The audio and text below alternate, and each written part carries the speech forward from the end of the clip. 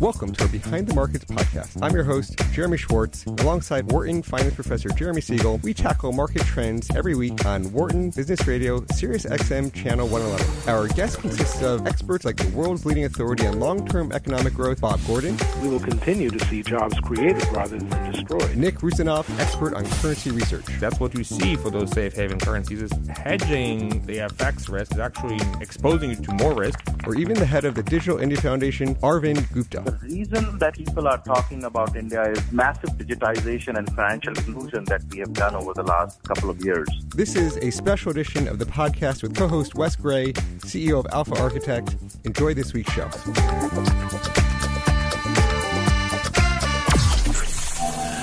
Welcome to Behind the Markets here on Business Radio, powered by the Wharton School. I'm Chris Scanati, Associate Director of Research at Wisdom Tree, filling in this week for Jeremy Schwartz, and alongside Wesley Gray, CEO of Alpha Architect. My co-host is Wharton Professor Jeremy Siegel, author of Stocks for the Long Run and Future for Investors. Please note that I'm a registered representative of Foreside Fund Services and that Professor Siegel is a senior advisor to Wisdom Tree. Our discussion is not a recommendation for any trading strategy nor tied to an offer or sale of any investment product. The views of our guests are not those of Wisdom Tree or any of its affiliates. So we have a lot to talk about this week with our guests to talk about some ETF trading and different ideas in markets. We are super excited. We have Reggie Browne, and for listeners out there who don't know who he is literally a living legend in the ETF industry. Reggie, you mind sharing some of your background experiences? Well, thanks for having me. I've been in the ETF industry for 23 years, starting in 1994 or so. And I had the fortunate ability to launch almost 1,000 ETFs in the United States and also in Europe. So I've been fortunate to be a market maker in the United States, providing liquidity for ETFs and helping ETFs come to market. Outstanding. 1,000 ETFs, not bad. And coming up not too far behind him is Ryan Kirlin, also in the studio with us today.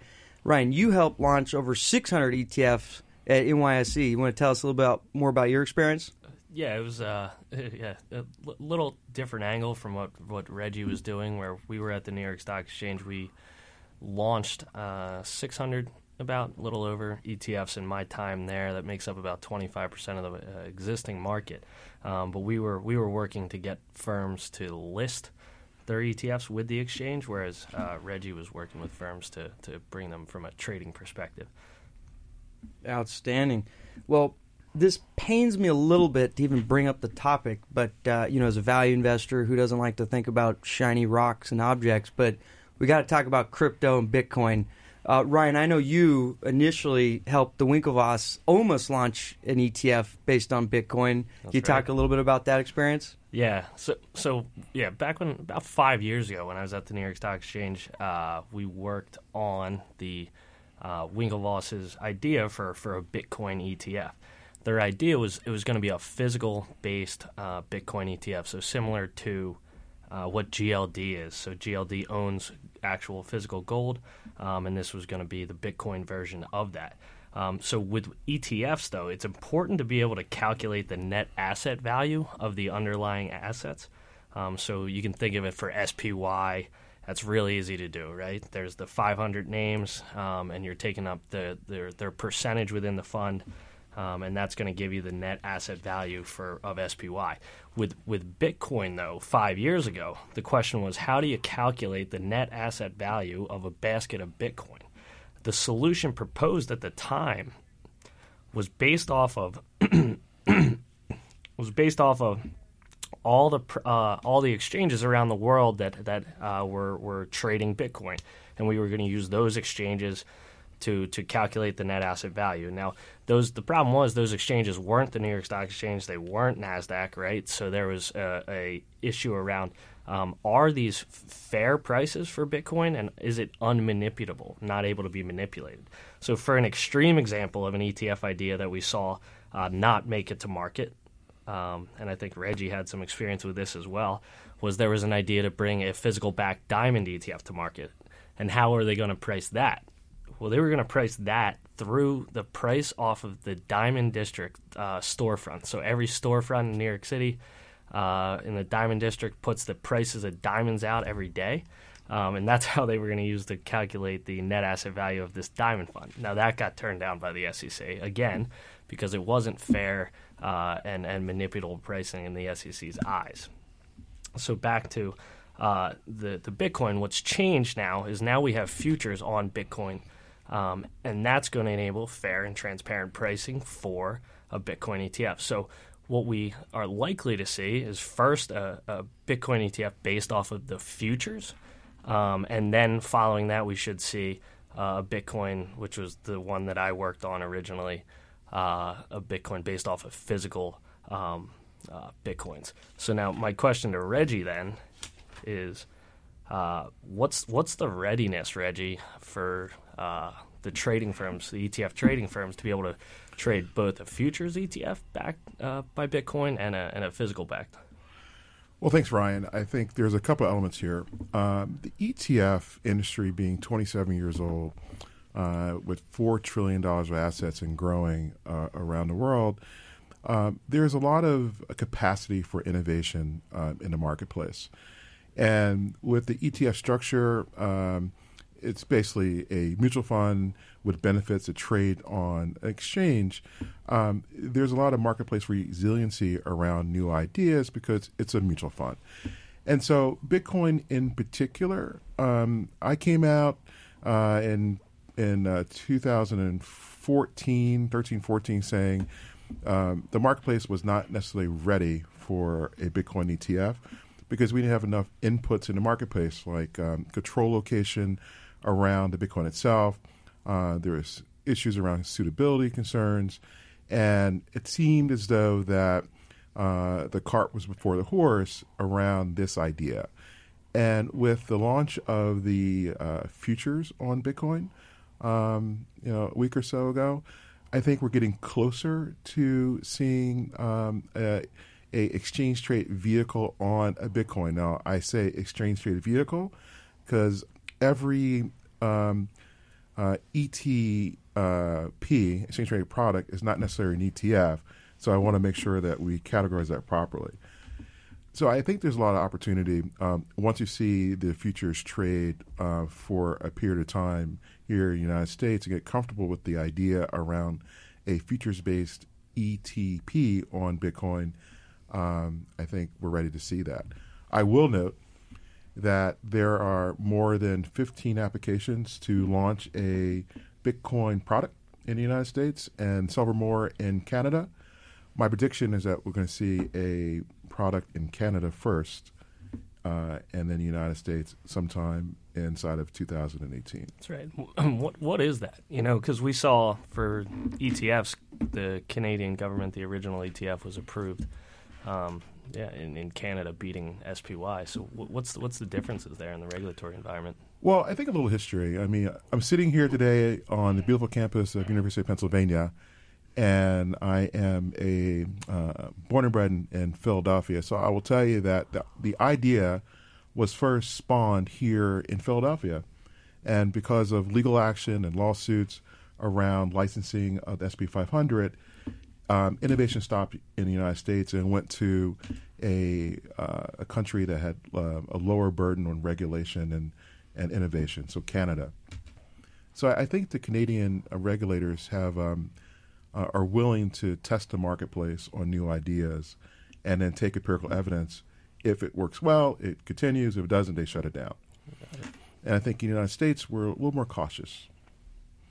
So it's just a matter of time that we get enough evidence that says that it's working well. Now, one other fact, if you look at the futures today on Bitcoin, it's trading at a premium to its spot price.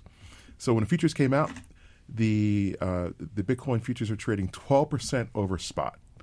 And it was trading 6% 2 days ago. And today, when I checked, coming in here, it was trading 2.5%. So that means the marketplace is still not it's still not germinating fast enough to understand how to keep the arbitrage price tight. Gotcha. Appreciate that, Reggie. I think that's great insight there. Now, outside of Bitcoin and crypto, just can you give us some color on the marketplace as far as where you're seeing flows, new products that are coming out in the ETF marketplace? Yeah, absolutely. Look, this year has been a phenomenal run in market performance given regulatory change and administration change in Washington. And this year has been all about large cap equity. And then a lot of flows have gone into cheaper products. So you're seeing a lot of migration from mutual funds and ETFs and then lower cost ETFs where the flows are going. But largely, I think the themes as of late, large cap equity overweight. We're seeing a rotation out of high yield corporate bonds, most likely out of fears of rising rates and maybe a little inflation. And then I feel as though my clients are going into and getting exposure into emerging markets. Now, this is not my views. I'm just categorizing what I'm seeing from a macro perspective from my clients and not my opinion. Sure. And then, Reg, what about on factor side? Like I know on Twitter today there was a big tweet about, I think it was almost $500 billion has flown into value-labeled funds. Are you seeing anything there with momentum, value, quality? Well, what's the factor landscape looking like? Dr. Gray, I applaud your use on the word factor base. There's a lot of ETF manufacturers like to call it smart beta, which I disagree with. So I think from a factor perspective, we are definitely seeing flow going quality. Definitely seeing flow going into low vol or dividend weighted strategies, and it's just a reflection of investor sentiment and views about how best to influence areas that there's still growth to be had. And so value definitely we're seeing a mixed reaction around value. And I think that the overabundance or the net flow into value weighted strategies is positive. Gotcha. Now, one thing I know we were talking about at lunch, which I think is interesting, is it seems like everything's going in ETFs, but pretty much all that money's going into Vanguard, iShares, the big monsters out there. Ryan, maybe you can speak to. Do you have a sense of where this industry's going? Like how it will consolidate? Will it branch out? What do you think? Yeah, well, what's really interesting, based off of like what Reggie just said, was he's seeing the flows go into the domestic equity products, right? That's where the largest, and he's right. The largest amount of flows right now are going into S&P 500 market cap equity. So then, but how it breaks down is where it gets really interesting. So the top fund flow for the year is into IVV, which is the iShares S&P 500 market cap weighted. It's 4 basis points. The last I checked, the 5th highest is Vanguard's S&P 500 market cap weighted product, VOO, which is 4 basis points expense ratio.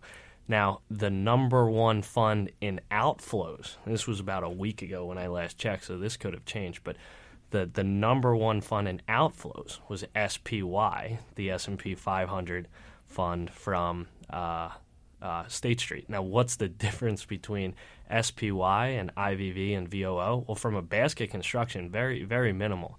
But the SPY charges 9 basis points. IVV and VOO, iShares and Vanguard's products, charge 4 basis points. So they're the cheapest S&P 500 market cap weighted ETFs. So what's interesting is if you have a commoditized product, right, where it's going to be the same index and other ETF issuers have the same product, it's the low cost product is going to win, and that's what we're seeing across the industry right now. Yeah, it makes sense. Reggie, I know you've been in this industry so long, probably you have more experience in your thumbnail than I have in my whole head, probably. Can you just throw out some predictions that maybe would be counterintuitive to a lot of folks out there that maybe a lot of people aren't thinking about that you are seeing? Sure. I'd like just to respond to Ryan a little bit. Sure. One of the tailwinds for 2017 for the ETF industry has been regulatory change around investor behavior. So around Department of Labor fiduciary rule. Advisors switched client assets from higher fee vehicles to lower fee ETFs. So this is why you're seeing monster flows going into ETFs this year and then scaling down into the cheaper products. And so it feels as though that the industry, if it continues on this path, will challenge conventional investment vehicles, particularly mutual funds. So one of the areas that I have a seat at this. I think that the mutual fund industry is going to convert half their business into ETF vehicles within 20 years. So you're going to see some radical changes around investment delivery and the delivery of intelligence from advisors to the community over cost and best vehicles to do that. And, looking at this industry, again, with regulatory change, in Europe, for example, you have something called MiFID II, and just the way of the behavior around paying for research and best price and best transparency. So transparency around the world has been a mandate over the last 5 years. Happened in Canada, it's happened in the United States, it's happening in Europe and Australia. It's going to be the transparency of best price to lowest cost vehicles for retail investors, and ETFs are going to be the main driver of that.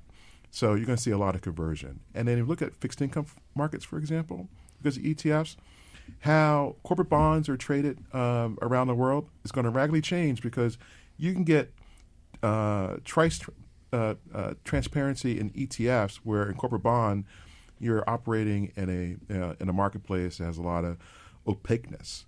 So it's going to be transformative, in my opinion. There's a lot of folks who have concerns around spreads around ETFs, and they think they're paying too much. But in reality, the spread of an ETF is reflective of underlying assets and the width of the basket, and also the depth of the basket. So ETFs offer a transparent view. That sounds. Let me just break in for a quick second, reintroduce all of our guests. My name is Chris Gennady of Wisdom Tree. We're speaking today with Wes Gray, CEO of Alpha Architect, Reggie Browne, Senior Managing Director of the ETF Group at Kenner Fitzgerald, Ryan Kirlin, Head of Capital Markets at Alpha Architect, and we've covered a lot thus far. And Wes, please. Let's continue. We have another 20 minutes. So I actually went to Twitter, and our good friend Jeremy Schwartz, who's usually here, actually was the first one to respond with questions for Reggie, and it's kind of related to the high yield market here, or just bonds in general, excuse me. But he asked, how big a risk are high yield ETFs to the marketplace? There's tons of myths and freakouts out there. What is your opinion, being a professional that's actually in these markets making them? Well, to my colleague at Wisdom Tree, I will respond by saying that the corporate bond market, both investment grade and high yield, is $8 trillion. And the ETF industry has 4% of that indexed into ETFs. And so everyone looks at ETFs as being some sort of catalyst. When rates rise, everyone's going to run out to the door. But in reality, you're going to have multiple vehicles that folks have exposure in that are looking to reset and adjust. So ETFs don't protect from principal gains or losses, but they just help you transact in a marketplace that's efficient. So in a situation where there's more outflows and inflows into the corporate bond market, you'll just have price resets and equilibrium of prices, and ETFs will help you find the transparent view quickly. So if an ETF is trading 1% discount to its posted NAV, now most investors don't understand how NAV is constructed in the first place. But if it's trading 1% discount to its NAV, that just means the bond market has moved 1% lower and is giving you a real-time, accurate view about where things are being priced. So the journalists out there like to fan the flames and throw a little salt on some open wounds.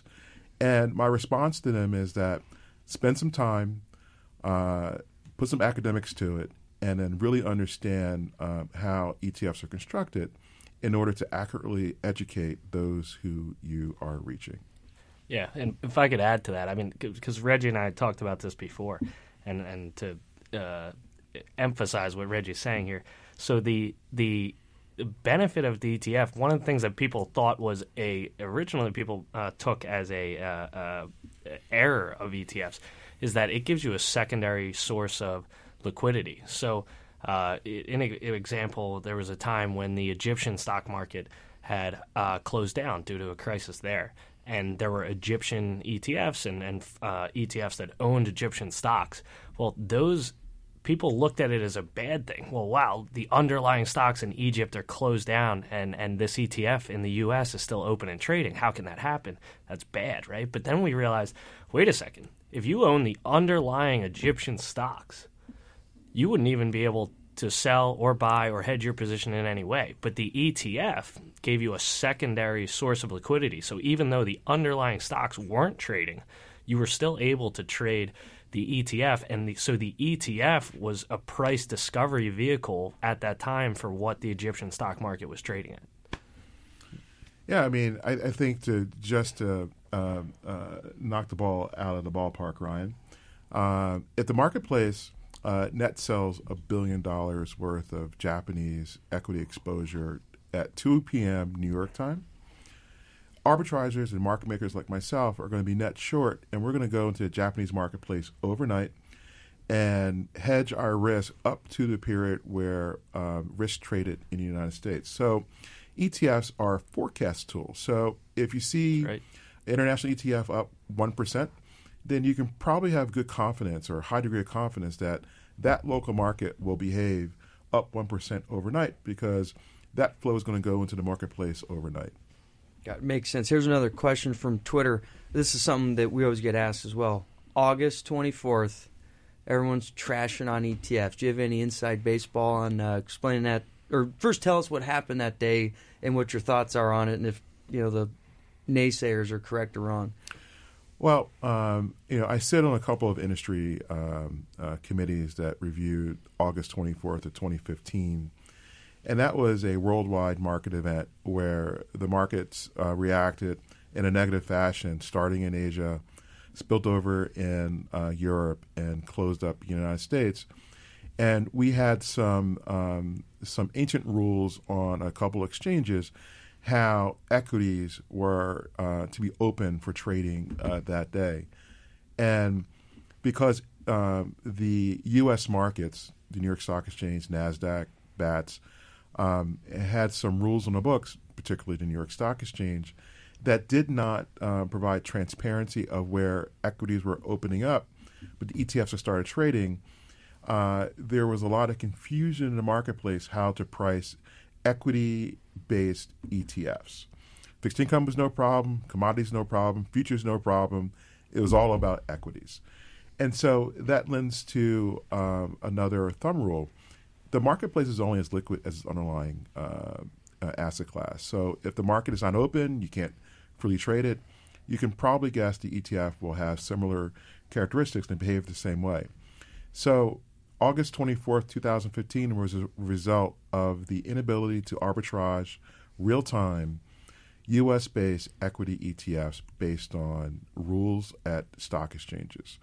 And a lot of retail investors got hurt because of order types, namely stop losses on the books, and they were transacted at artificially inaccurate prices based on fair value.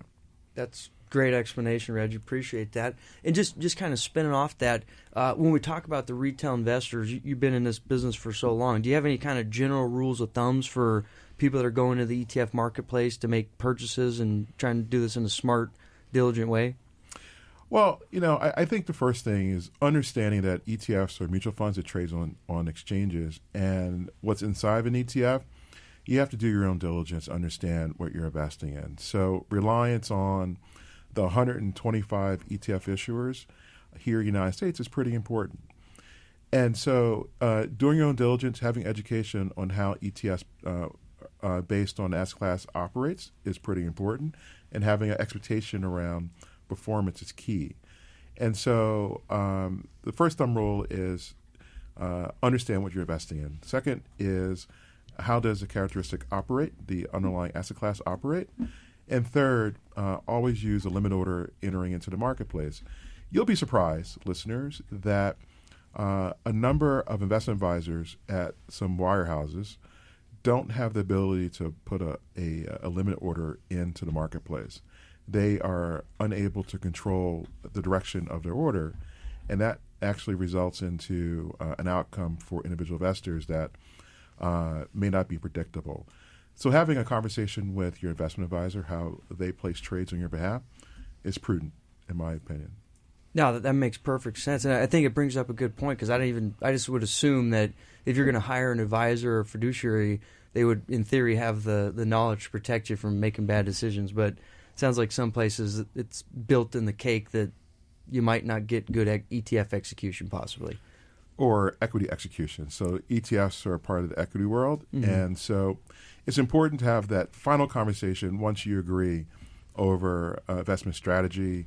The cost you're going to pay is how best will that strategy be implemented in the marketplace, and that how best you can be protected from wild swings in the market.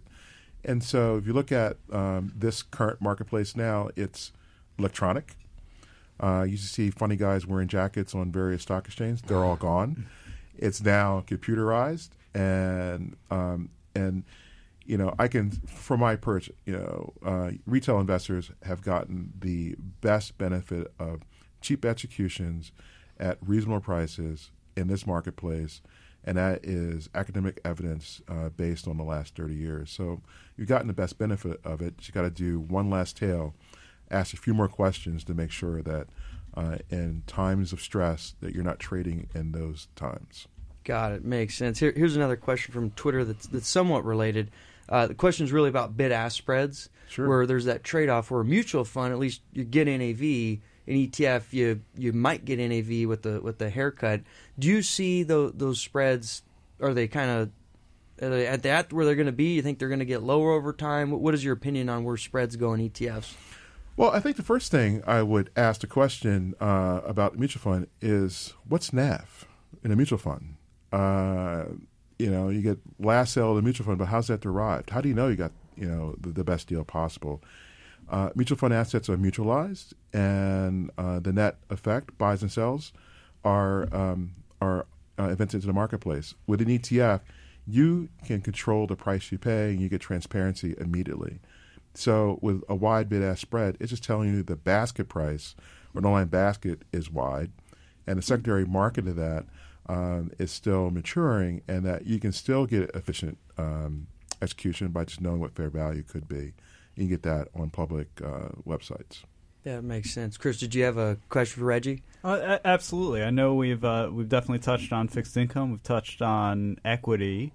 The alternatives world is a world where there's a lot of interest in more transparent, more liquid, maybe some lower costs involved. Mm-hmm. But it's probably also true that not every alternative is suitable for the ETF structure. So I would just be curious on your take on some different alternative strategies that you might think fit well in the ETF, as well as some that probably don't fit at all. Well, Ryan talked about diamonds earlier. Mm-hmm. It's kind of dubious, I think, you've heard talking about diamonds. So I think Wall Street is great with Wall Street cooking and really innovative ideas into different wrappers. I would urge that a careful layer of diligence is placed on new ideas to make sure they're accurate. So right now, we just talked about Bitcoin quite a bit. Everyone's focused on putting Bitcoin in, but I think we have to define what Bitcoin really is and why we're all talking about it. There's a lot of speculation around that. So caution, in my opinion. But alternatives. What's happening now is that I talked about earlier, the long-only mutual fund providers are dying to put their business inside of an ETF wrapper and do it in a non-transparent way. So I think the next stop for regulatory bodies is to continue their review is non-transparent ETFs. And the end result, I believe, that they will be approved. Eaton Vance has one concept in the marketplace that's slowly gaining speed. And there's others out there with different vehicle types. But it's going to come down to how much can the marketplace know, and then what happens during stress markets. And so you start putting alternative things inside of an ETF wrapper. This is where my opinions start diverging a little bit. Don't call it an ETF. And then have a lot of education on what that strategy could be. So if you start putting in cows, corns, pigs, and other things, now they exist already. But if you start putting in, alternatives in, weather futures, I've heard that idea before. I've heard ideas around different types of commodities. I've heard real estate, actual real estate, actually. It gets problematic. And I think that the industry needs to have a higher layer of governance around those ideas and say, maybe it's not time to do that. Let's halt. Because the cost of entry is low and even the cost for failure is even lower. So we should have a higher cost for failure, in my opinion, in the investment world. So I want to thank both Ryan and Reggie for being on the show today. I think we've really covered a lot, both things that are in the news and people who trade ETF, things that are on their minds. My name is Chris Gennady. I'm co-hosting today with Wesley Gray of Alpha Architect, and you're listening to Behind the Markets on Sirius XM 111.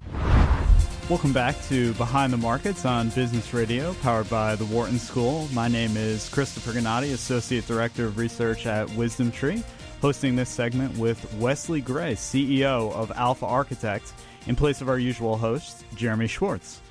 Now, I'd like to welcome DeAnne Steele, our second guest, to the program. She is Head of National Portfolio Management and Consultancy Practice with U.S. Trust. She leads a team of investment and wealth strategy professionals within U.S. Trust, and as well as participates in the Fiduciary Investment Committee and on the U.S. Trust Investment Strategy Forum. I should disclose that U.S. Trust portfolio managers can and do utilize Wisdom Tree investment strategies. DeAnne, welcome to the program. Thank you. It's great to be on the program. So I would love to have you start by introducing yourself a bit to the audience, speak a bit about your background, just so we can get to know what your experience has been like within financial services, getting to the point where we are today. Sure. Well, I've been in the business about 25 years. Starting at the very bottom of a investment management and fiduciary organization as a file clerk.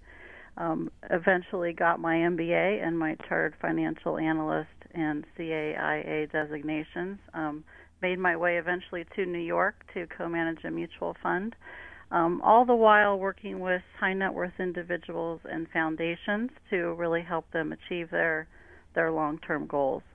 And so my passion is always that, helping people understand the complexities of the world economy and how to execute upon the views that we have of that economy, and really understanding the changing dynamics within our business.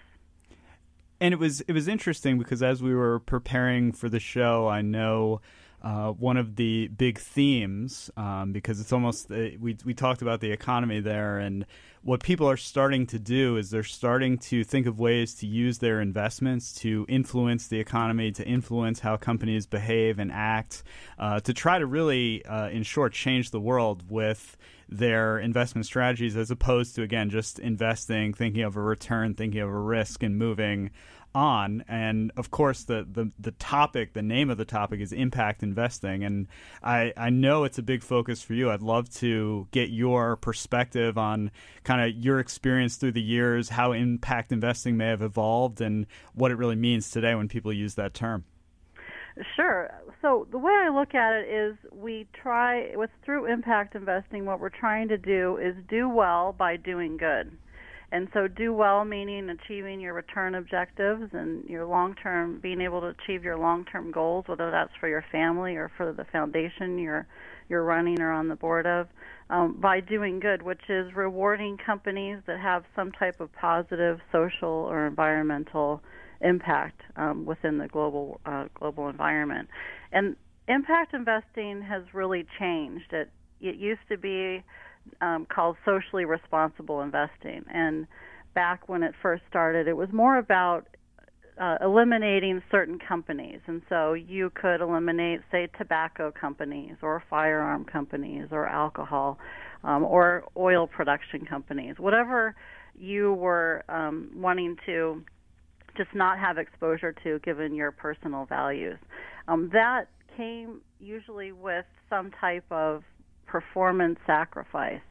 What has happened as impact investing has evolved, and another term for impact investing is ESG, environmental, social, and governance, is it has transitioned into something that's less about excluding, although that certainly can still be a part of it, but more about rewarding companies that have the right structures, the right governance structure, the right focus on saving energy. An example would be a company that has put solar panels in place or is very focused on their waste, or having some type of social impact. So an example would be having the right level of diversity within their board or their management structure, having very strong parental leave, which would include maternity leave and as well as paternity leave, which I'm a big proponent of as well. And so these companies, by rewarding these companies,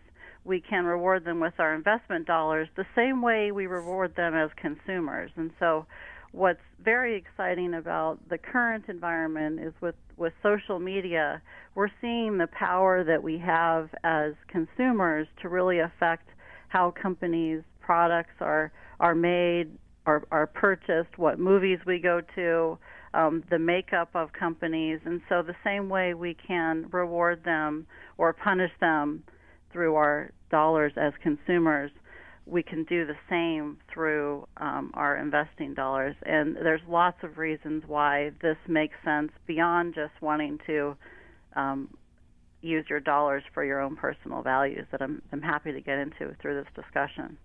Hey, DeAnne, this is Wes.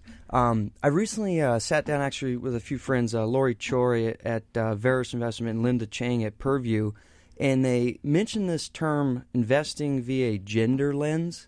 Do you mind just describing what that is and what that means and to tell the audience a little bit more about the concept? Sure. So gender lens is one aspect of ESG or impact investing, and that's specifically just looking at gender. So what percentage of a board is male or female? What percentage of a company overall is male or female? And what's interesting about this, and this gets into some of the fundamental reasons to have this type of lens and to have this focus within portfolios, and the reasons why virtually every stock analyst and bond analyst in the street is now incorporating these factors in their analysis is what has been proven is that there was a study done back looking at 2011 to 2016.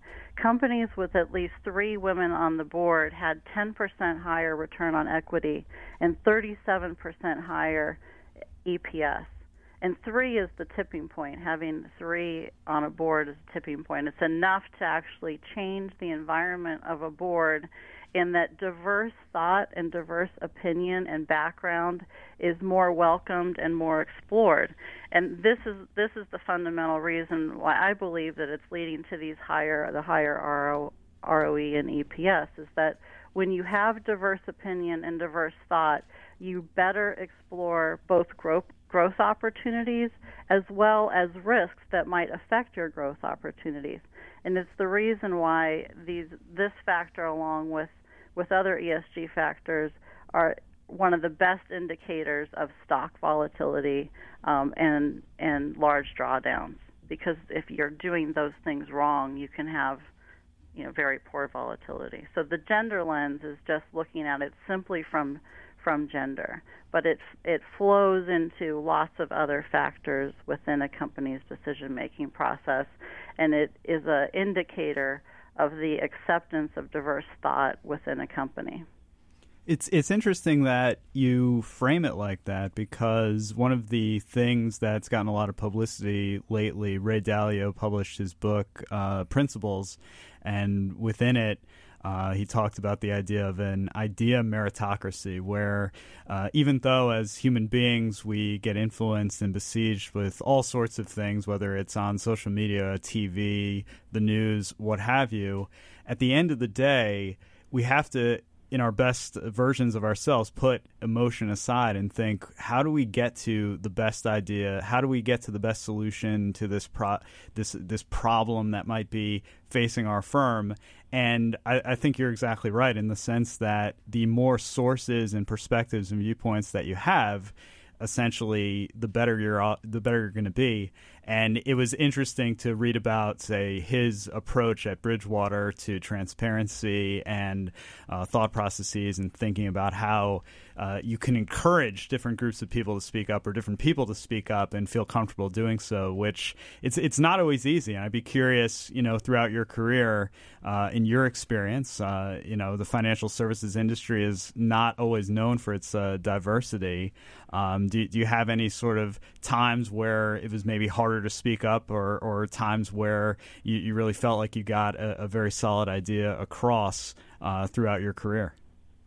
Well, I've had good and bad experiences over my career, definitely, and some I'll say were my own doing of just my perceptions of what was okay and not okay to do.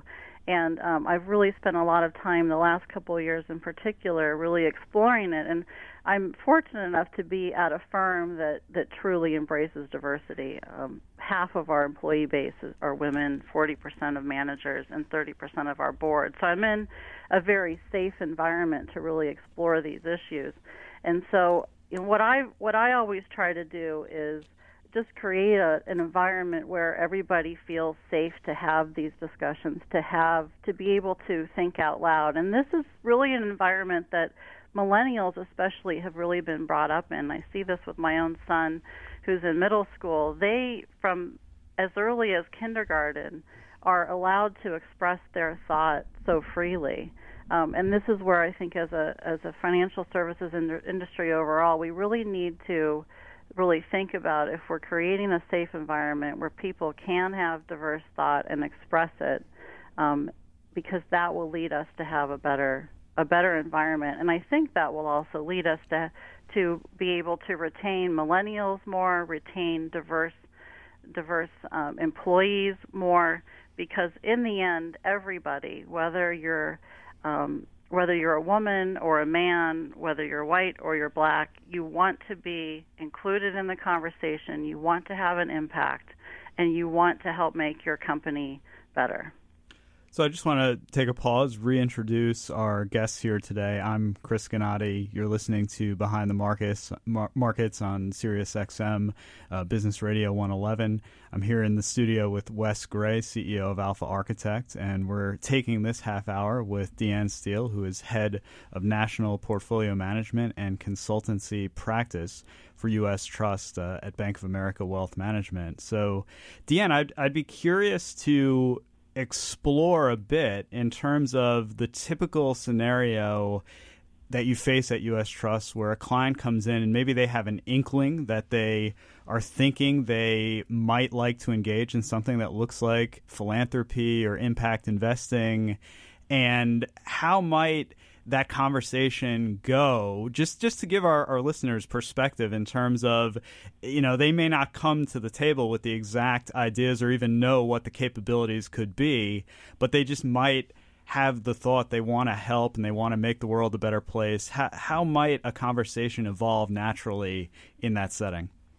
Well, we spend a lot of time before we get to any type of discussion about what types of investing we're going to do, and really getting to know our clients and getting to know what they're trying to accomplish, forming their legacy within their community, what they'd like to do with their families. So I feel like by the time we get to the discussion about how we build out their portfolio, we have an idea of if this is something they'd be interested in or not.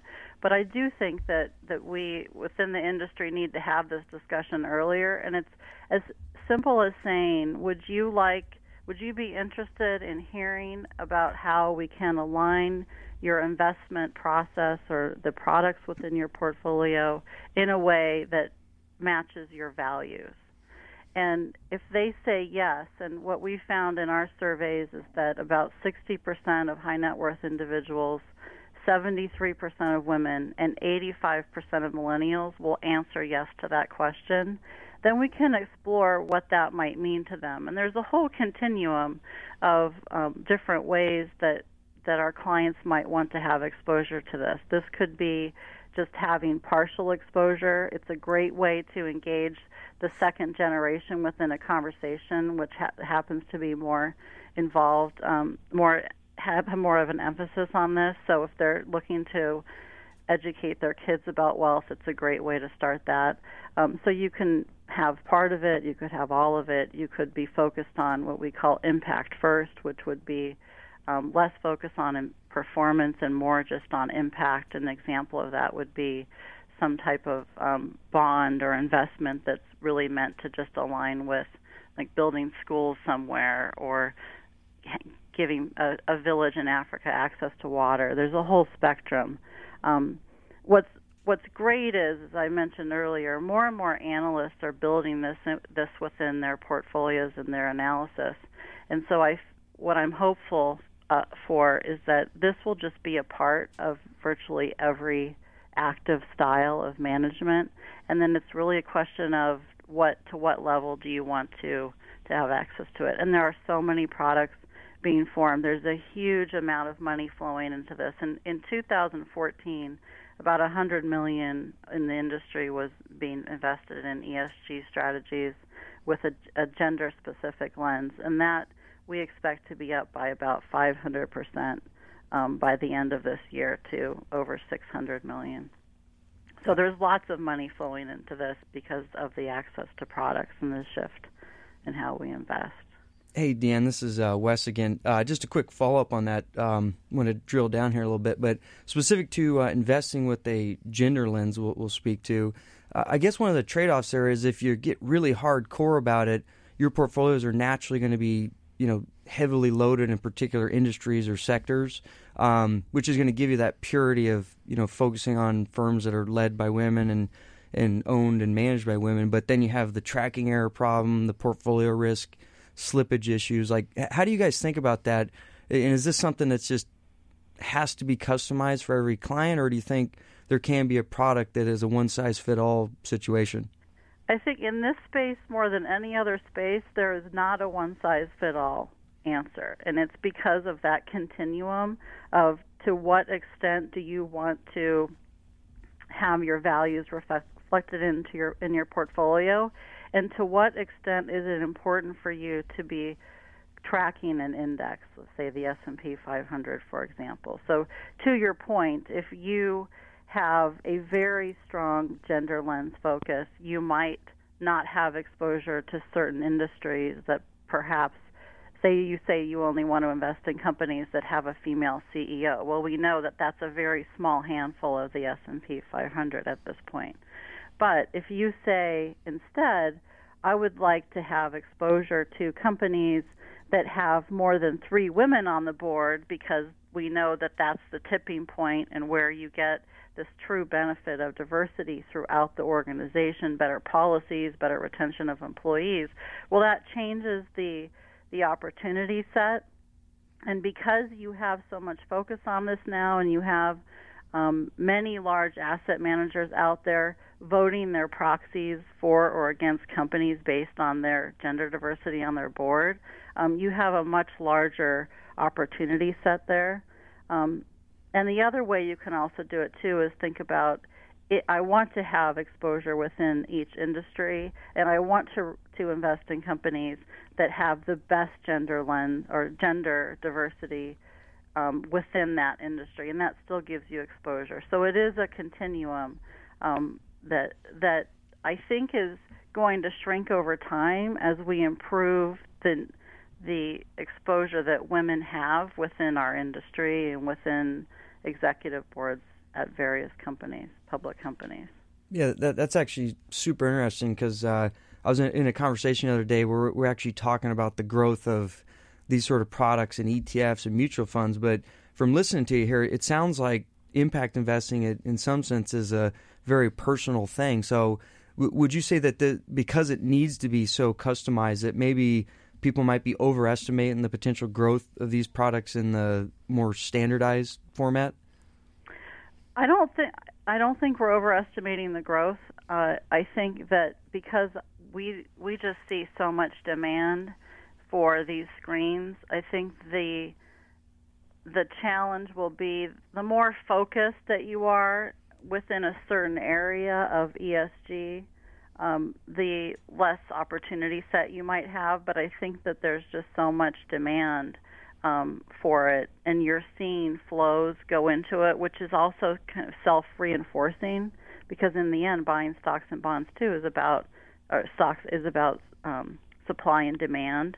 And if other companies see that there is more demand for their competitor because they have 3 women on the board and they don't, the idea behind impact investing, is that we hope to change that company to then have 3 women on the board.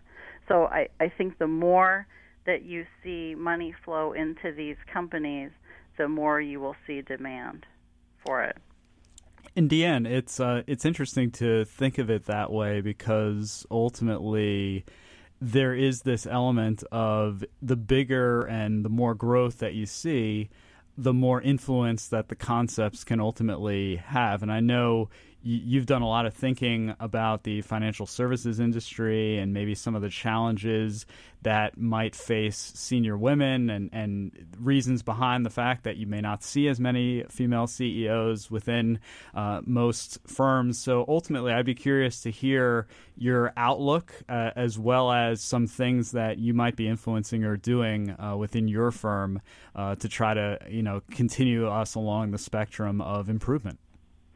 Certainly. Well, as you know, I'm very focused on getting more women into the investment management industry in particular. In fact, I was at a CFA Institute meeting on Monday in San Francisco discussing this very issue. Of all the CFAs in the world, there only 18% are women. And you think about the fact that half of our world are women. There's some interesting statistics. 39% of managers in the United States are women. 38% of physicians are women. 34% of attorneys. 38% of our businesses are women-owned businesses. So those percentages are not matching up. So what that means is that our industry overall is not reflective of who we seek to serve, the women who are out there making money, because we have for years, dating back to the 1980s, been outnumbering men in colleges. And so we need to more accurately reflect our client base as an industry, just to serve them. And that's not to say that every woman wants to work with a female financial advisor, but I would think that we need to more just accurately reflect our client base. And so this is where it's just so important for everyone, men and women, to create a really safe environment to explore diverse thought and diverse ideas, to make everybody, quiet people, loud people, white people, black people, every ethnicity, feel like their voice can be heard, because that's going to bring more people into our industry. It's going to retain more people into our industry. It will lead to better ideas. It will lead to better risk assessment and identification, and just overall be better for our whole financial services industry. I think we have a lot of work to do of talking about what we do and how we help clients and how we guide clients towards meeting their goals and solving their issues around taking care of their kids, taking care of their parents. It's more than just about what product we're putting into a client or beating an index. It really is about solving complex issues for clients who have assets and who have goals. And women are so well suited for it. So we have a lot of work to improve that. DeAnne, I think that was a wonderful way to wrap up our show, and I want to thank you for being a guest on the program. Thank you also to Wes Gray, Reggie Browne, and Ryan Kirlin. And thanks to our producer, Patty Hall, and sound engineer, Danielle Bruno.